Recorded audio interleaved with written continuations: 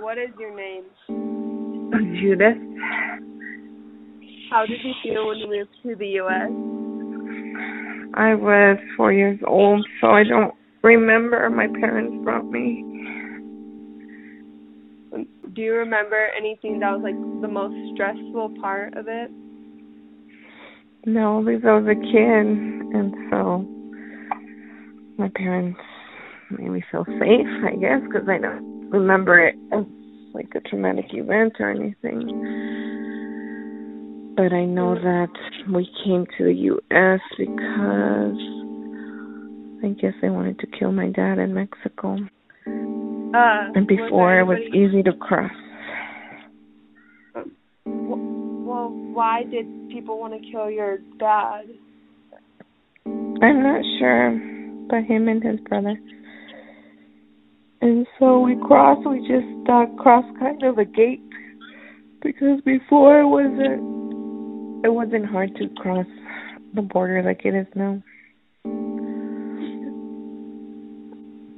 Who was with you during this event? I believe it's just my family, my parents, and my older brother and me.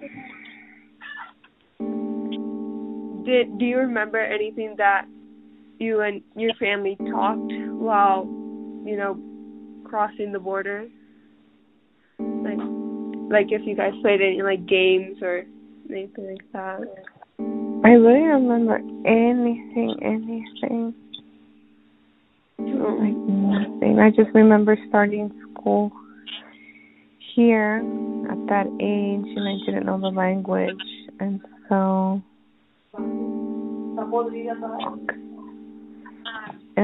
I just I remember just being a little upset, I guess, or annoyed because I didn't understand the teacher or anyone else.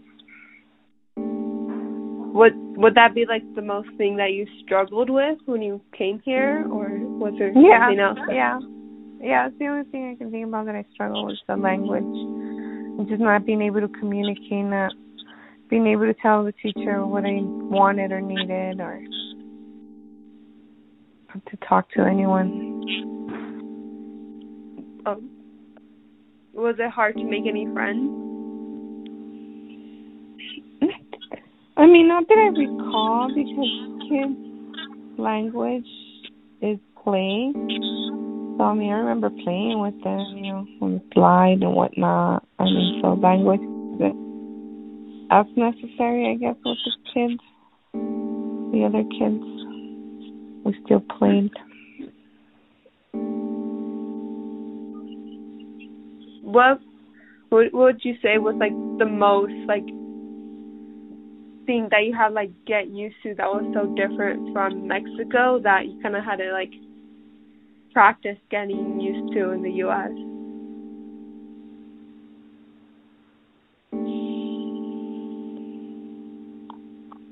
I don't know. Again, I was so young. The only thing I can think about again is the language.